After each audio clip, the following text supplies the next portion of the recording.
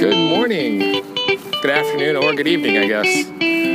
Listening public, my name is Obi Okolo, and you've tuned in to the very first episode of the Architype Project.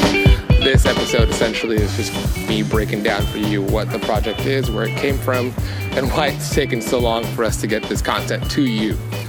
So let's jump right in. The Architype Project is a dream that was dreamt during my one-year term as National Vice President of the American Institute of Architecture Students. And for those of you listening who do not know what the AIS is, for about 60 years now, I think the 60th anniversary is coming up here pretty quickly, the AIS has been the sole voice and representative of students of architecture, both here and now abroad. So the AIS has the wonderful pleasure of serving students of architecture everywhere. And last year we took a look at what a student of architecture looked like. We realized that it was a very, very diverse bunch. We've come to the point in the education of architecture and the practice that sometimes people come into architecture not necessarily wanting to be architects. So we decided, why not provide some resources for those people? And also, why not provide an alternate narrative to what the general public thinks architecture and architectural education is about? So we coined this phrase archetype, which essentially is one who is educated or has practiced architecture, has some sort of background in architecture, and has chosen to deviate their path and take that skill set into another sector or another passion or another dream, if you will. When we started this a year ago, there were a lot of people involved. I'm just going to name a few of them now. Rachel Law, Natalie Hetu, Miguel Mendez. Make sure I don't forget anyone. Jennifer Elder. I think that's the team. Those of you who heard about the project at its inception and have followed along will note that this was supposed to launch and go live on August 1st. Clearly, it is not August 1st. Sometimes life gets in the way, and those deadlines get fluid. So that is my first apology. My second apology is not really an apology. It's more of a disclaimer. We did this podcast on a budget, on a dime, if you will. There were a lot of iPhone recordings involved, laptops that aren't the best laptops. We got pretty creative with it to get the content out, so it's not the best quality. It's not the best audio quality sometimes. Some of the episodes are great. Others, we had to do what we had to do to get people online.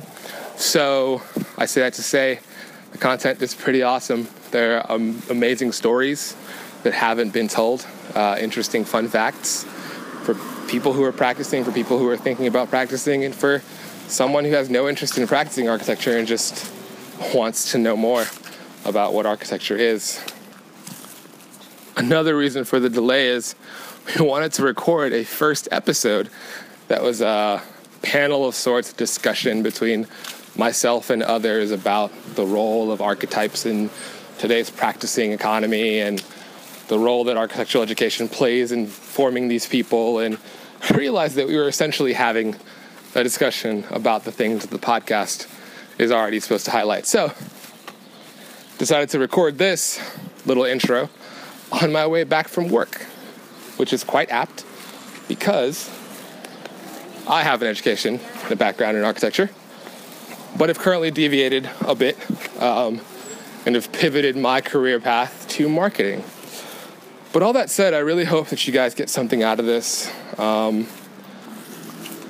I owe a debt of gratitude to a lot of people. Charlie Kletcha, who was my president on the board at the time, the entire board, as a matter of fact, Nicole Giroux, Joel Pominville, Danielle Mitchell, and Kirsten Keene. Wouldn't be possible without you. Mr. Nick Surface, who's the executive director of the AIS, who trusted me with this and even despite the constantly shifting deadline, continued not to hate me. Jessica Mason, who was the only staffer in the office at the time, putting up with my crazy request, our crazy request, really. And every and anyone else who was involved. Tune in every week to check out a new episode and a new story. Make sure you subscribe at iTunes to make sure you are getting the most up to date. information. And on the podcast, you'll often hear us refer to archetypes.ais.org as the domain for the podcast, but as with a lot of things, that was also fluid. For more information or to access past episodes, visit ais.org/archetypes. Not too much different. So without further ado, this is the Architype Project